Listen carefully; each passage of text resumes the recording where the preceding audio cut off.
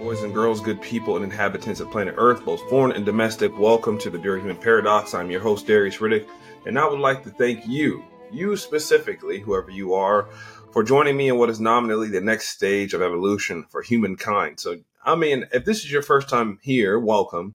But if this is your maybe 95th time returning, then, you have my everlasting gratitude. But the reason why I say that at the beginning, in what is nominally the next stage of evolution for humankind. Here's this funny thing about evolution. You don't have to be an anthropologist, an exercise physiologist, a demonologist, a a researcher or scientist of any kind, right? To be human alone is to understand evolution. And why I say that is to really put it in perspective of how important it is of shared information, and to be able to openly talk about experiences, to talk about the things that, that we've uncovered over the centuries, over the decades, over the years, just with the elapses of time in general, and to reform that information to make it more palatable or to more understandable for a different population. Because the fact is, there are some concepts that we talk about that are very, very difficult, and they've been around for a long time, but we've just reached a point where now we can understand them and explain them. And it's important that we explain it in a way that more people can understand.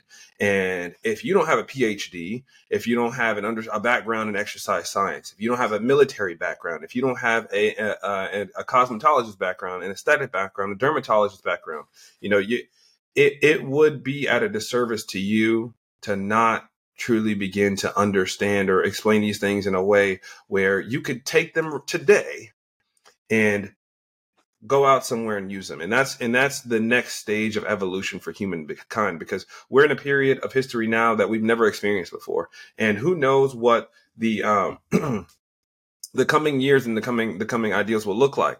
But it's important now that we begin to understand these things and to get a grasp on what it is that, we have in front of us as far as information goes. So,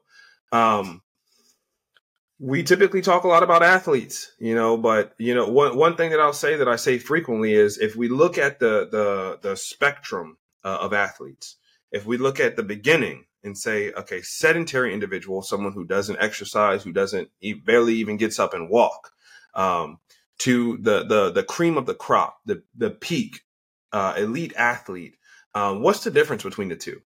And, there's probably a lot of people, when I say that would go through a lot of different things and say, oh, well, it has to be their experience. It has to be, their equipment that they have. It has to be just their general joy, their motivation, their discipline, maybe their build, their sport. And all those things in some way are true. But to look at the foundation of it, to what truly is the difference amongst the levels in the spectrum, if we go from sedentary individual to elite athlete, and simply the answer is training. Everything that one individual does versus the other one depends on training. And one fascinating concept that we talk frequently about the human entity, human machine is is what we should use, is the trainability. And you can pretty much train it to do just about anything. So you, sitting wherever you are right now, listening to this or watching this, you have the ability to be trained to perform at a certain level that you aren't currently at.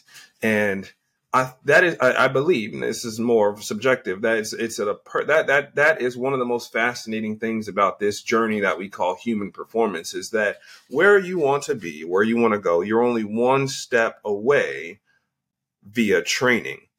And that's one of the greatest things about evolution as well, is it is about training. Unfortunately, once upon a time, humans had to learn by trial and error.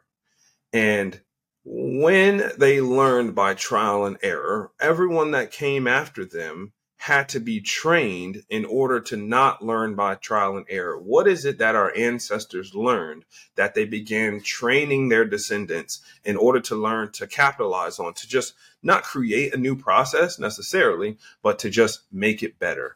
And furthermore, how did they enable them to learn and to be trained in a proper way? And, one of the things, another concept that we're kind of bouncing all over the place, but here, just a little recap for those of you that may have missed a certain part or don't really understand where I'm going with this. Everyone is an athlete in some capacity, and it falls on a spectrum at different levels. Just because you don't play a sport or fill a specific role does not mean you are an athlete. Humans by nature are athletes, and the only difference between it all is a certain level of training. And that training comes in many different forms. But to go throughout the levels, whether whether you're a veteran switching to a new side of something, or if you're trying to just live a healthier lifestyle, is a certain form of training, which means that there can always be some sort of progression, no matter what position you are in. And with that, we are able to understand that is because our predecessors, whether they be, just our hunter-gatherer ancestors, researchers, scientists that progressed throughout history, learned by trial and error.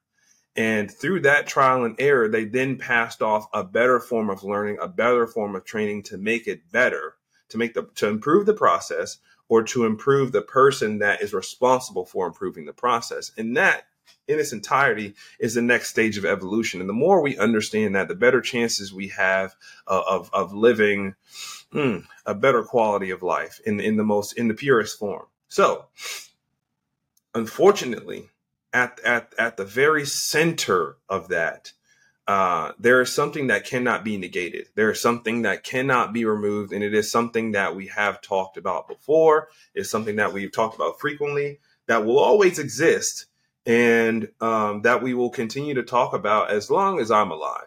And that is pain. And pain also comes in many forms. And it is also the linking component to learning and training, because pain is one of those immeasurable concepts that is the best teacher. And even if we don't look at it from a philosophical standpoint, right? Because when we talk about pain, there is a philosophy behind it, because every human is going to experience pain differently. They're going to interpret pain differently. They're going to have different and varied pain thresholds.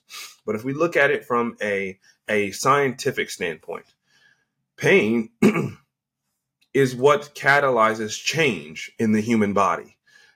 Let's speak from my niche specifically of hypertrophy or muscle building.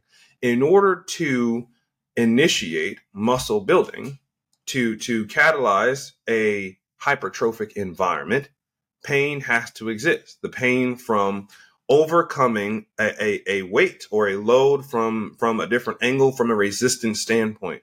The muscle has to then undergo pain, repair itself in order to respond to that same stimulus better the next time around, right? It doesn't change the actual stimulus if you do it over and over and over and over again, but the muscle realizes that it needs to be damaged, then repaired to be stronger or to be bigger or thicker or more of it, hypertrophy or hyperplasia, in order to be better equipped to handle the load next time.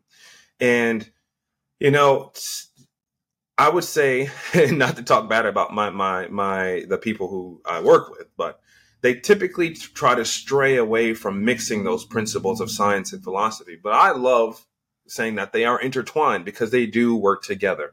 And between learning and training and the link between them of pain, the big H, we know that is the greatest key to human evolution. And the reason why I decided to talk about this today is because this is something that we need to understand, that we must understand moving forward.